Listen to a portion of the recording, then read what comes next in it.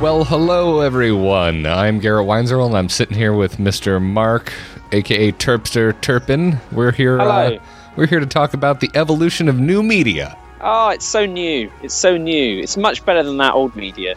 Old media was just like, whereas new media is like, yeah. So, you know, it's evolved a lot really since the early days, the primordial soup of new media, when we just called it media at the time. We didn't really know there was an older existing media, and rather than change it, we just called it new media.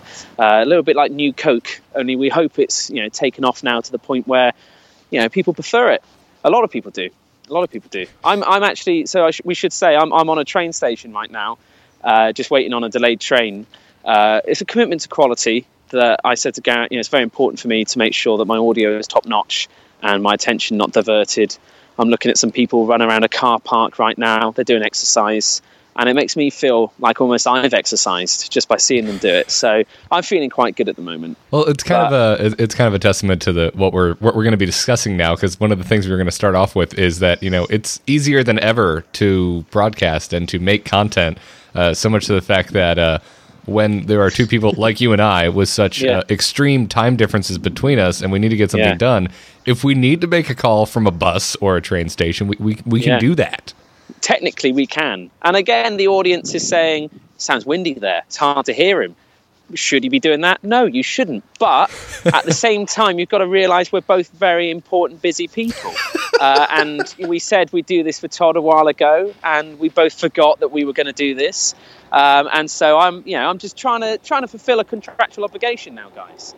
That's a train. If you want to know, that's the 12:58, and that's heading on to London. So some of you train enthusiasts out there will say, "Oh yeah, I recognise that. Yeah, that's the 158956. Yeah, I remember that one. That's an interesting tone." That's the sort of stuff you can enjoy through new media. Are there catering for niches or niches that previously you just wouldn't have found media for? It would have been a real enthusiast magazine. So there are maybe. You're telling me that there are train enthusiasts in England akin to car enthusiasts that can tell what train it is by the sound? Do you not have train spotters in America? I'm sure we do.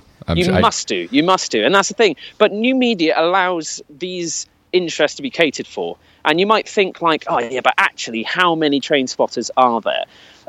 You'd be surprised when you open it up to a global audience, and you've got a product that appeals to the enthusiast of something. All of a sudden, you have a major entity on your hands that just no one could have foreseen. In gaming, how many games, TV shows have there tried to been over the years? I mean, loads, at least in the UK. I don't know about American TV. We pretty much just had G4, and that was about it. Yeah, G4. Then there was which was previously Tech Wire TV, Cutters or Tech TV or whatever. And people tried to do it, but it didn't really work because they were trying to put old, new content, new media content on old media. So there was sign off. There were, people who weren't in touch with the product. There was the time of production. Then there's the audience that wants to connect to it. How do they? Where is it? Whereas new media now with YouTube and with Twitter and social media that allows us to connect with like-minded people and find our interests and share a same kind of media space now allows us to make really, really niche sort of podcasts around virtual card games. I mean, it's the sort of thing that you wouldn't have thought that, you'd have a syndicated radio show about a single digital card game.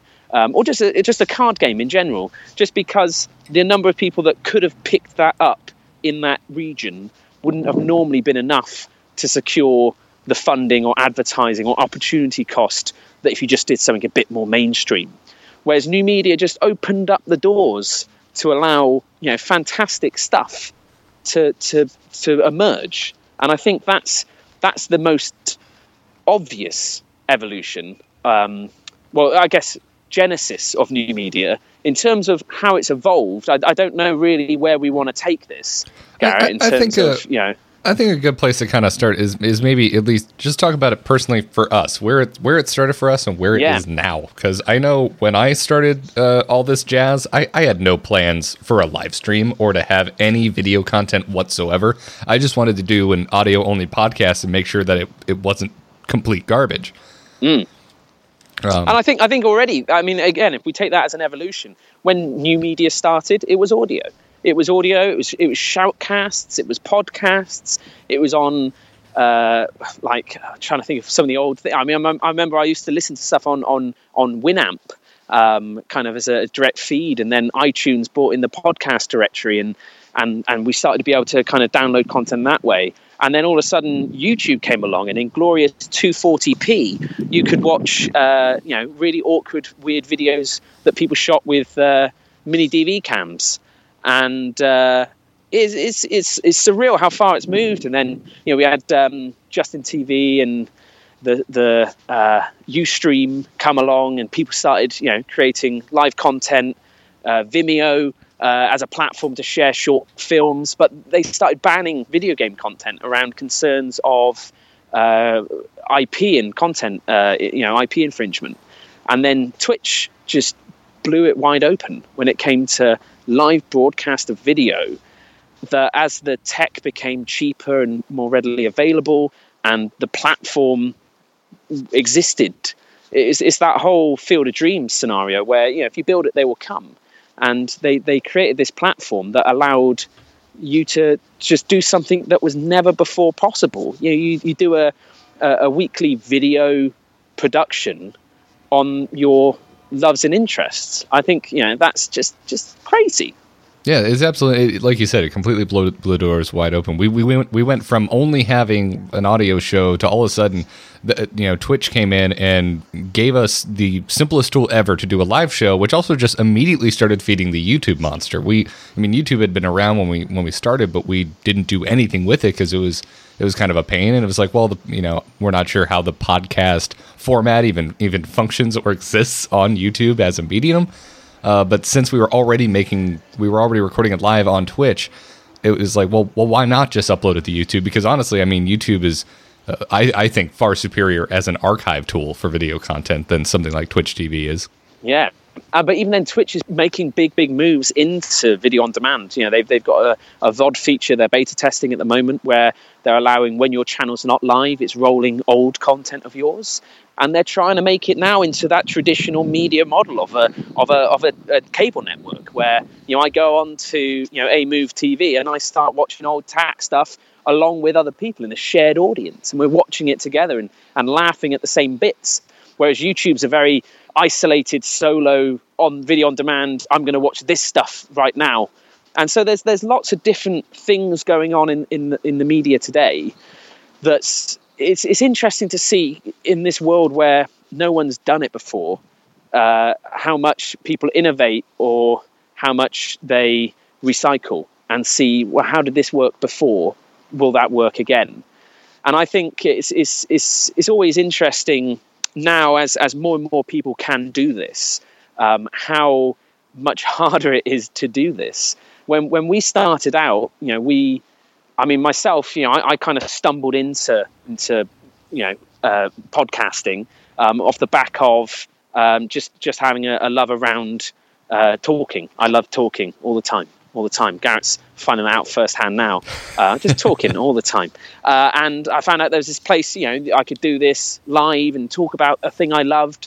And other people, they would talk back to me either via IRC or on a show with me. And it was amazing. It was phenomenal. Now, trying to get that opportunity to have an audience, an existing audience that you can talk in front of, is so hard. And it's so hard to break in because it's so saturated.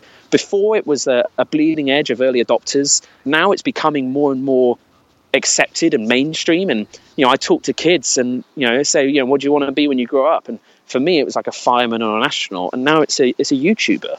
They want to play video games for a living, or just make videos and reach an audience. And it's so much harder to do. I think that's one of the kind of flip sides of this wide acceptance and growth of new media. Is now it's less accessible even for people to get into, and for those new voices and new passions to come out, because so many niches have been catered for. So many people have found their portal to their interest. So I think it's this weird world where it's easier than ever to do it, and at the same time harder than ever to see any success from doing it. Yeah, no, I'm right there with you. It's become so easy to do that because anybody can do it, just about anybody is attempting to do it. So it's harder to to carve out your own slice of a community. And then from a monetization perspective, the ad money pot hasn't really grown that much bigger in size with how much bigger the creator side of things has grown.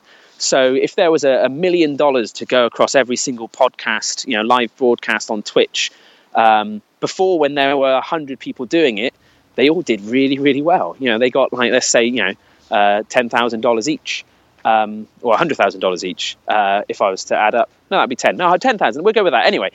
Whereas now, if there's 1 million people doing it, they all get $1 each, adjusted for success. But the idea being is that you aren't necessarily finding the straight, easy ways to monetize.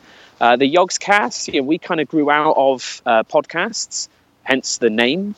And we started on YouTube because that was the easiest way to monetize our content. We could put a video up and we could enable YouTube to sell adverts in front of it. And then we got a percentage of that revenue. So instantly it got to a point where after a few years, we were able to do it for a living, and that became a job, which is, the dream. But to try and do that now, when CPMs, the money per 1,000 views that you make, are lower than they've ever been because everything's split so many ways, you have to really get some real critical levels of success to start considering about being able to follow and put everything that you can into something. And I think that's a kind of, again, a downside as the platform, the genre has grown. Yeah, I mean, that's also. I feel like that's pretty YouTube specific as well, because we have tools now. I mean, crowdfunding. We have Kickstarter. We have Patreon, which also weren't here a few years ago. True. I mean, Kickstarter was, but a lot of us had to kind of try and bend it to our will to make it work. Yeah, for an exactly. ongoing... Kickstarter's like for a single one-off thing almost. It feels like it's built, whereas Patreon allows you to have something that recurs. Yeah. Oh, there's another lovely train pulling in. Interest out there. That's the Southwest train. That's the 57811. That's heading to London, Paddington. So there you go. Lovely. Yeah. It does this wonderful. Your phone does this wonderful thing. Whereas something loud is going by, your voice gets like more distant and distant, like it's trying to compensate for the noise. Like I'm running away. Yeah, I like it. But while you're running away, you're very calmly trying to describe what train it is. Yeah. I don't want to come across as scared as I actually am. But I guess back to Patreon and Kickstarter. I feel like the Patreon discussion almost goes hand in hand with the community discussion, because it's kind of nuts how one and the same those two things are now. Because as you kind of grow a funding platform like Patreon, you're also growing a very key part of your community. Yeah, I mean, I think it's amazing kind of how you can have a passionate core support something that previously would have required 20 times the number of engaged audience. And I think it opens the world up to I mean, it's still tricky because you still need to have some level of success to be able to do it well. I mean, I think when you look at, we do it with hypothetical help. So on that one, we're asking for $500 for every episode, which was interesting. I found from the kind of the community around Yogscast of fans that kind of heard about it, they're like, well, why the hell do you want that much money? Surely it doesn't cost, you've already got all the kit, you're already doing this. And then, whereas the Frog Pants audience were far more like, yeah, man, I'm just happy to support it. I want that show back. For me personally, that's like $1 an episode or 50 cents, depending on what I want to do. I'm happy with that. And I think even within different communities, I think they respond to different monetization and supporting options. Twitch, you see a lot of people out there very kind of open about doing donations. And it's just a straight up, hey, here's some money. I know you didn't necessarily ask for any fixed amount or anything like that, but I just wanted to give back. And I think that those different communities respond differently to all those different platforms. I think it's, I guess, a question of what you're used to. Or again, how old your audience is. If your audience is, of an age where they have a job, they may value what you're doing and be able to reward you for that with some cash money, which is always appreciated. Yeah, and it's interesting too because it's like there's no guidebook for this. It's going to depend on what. Like what platform you are using to get your content out there, and in some cases, like us over on Angry Chicken, we're using multiple platforms, and you need to navigate each and every one, you need to cater to it differently depending on what it is, and it can be overwhelming at times, especially when you're just getting started. Yeah, definitely. I think so that the kind of the evolution we've seen now is more and more YouTubers and Twitch broadcasters are looking to direct funding from games companies and brands. We call them internally brand deals. So, for example, Coca-Cola might come to us and say, "Hey, here's $100,000 for you guys to drink Coke every time you're doing a vlog."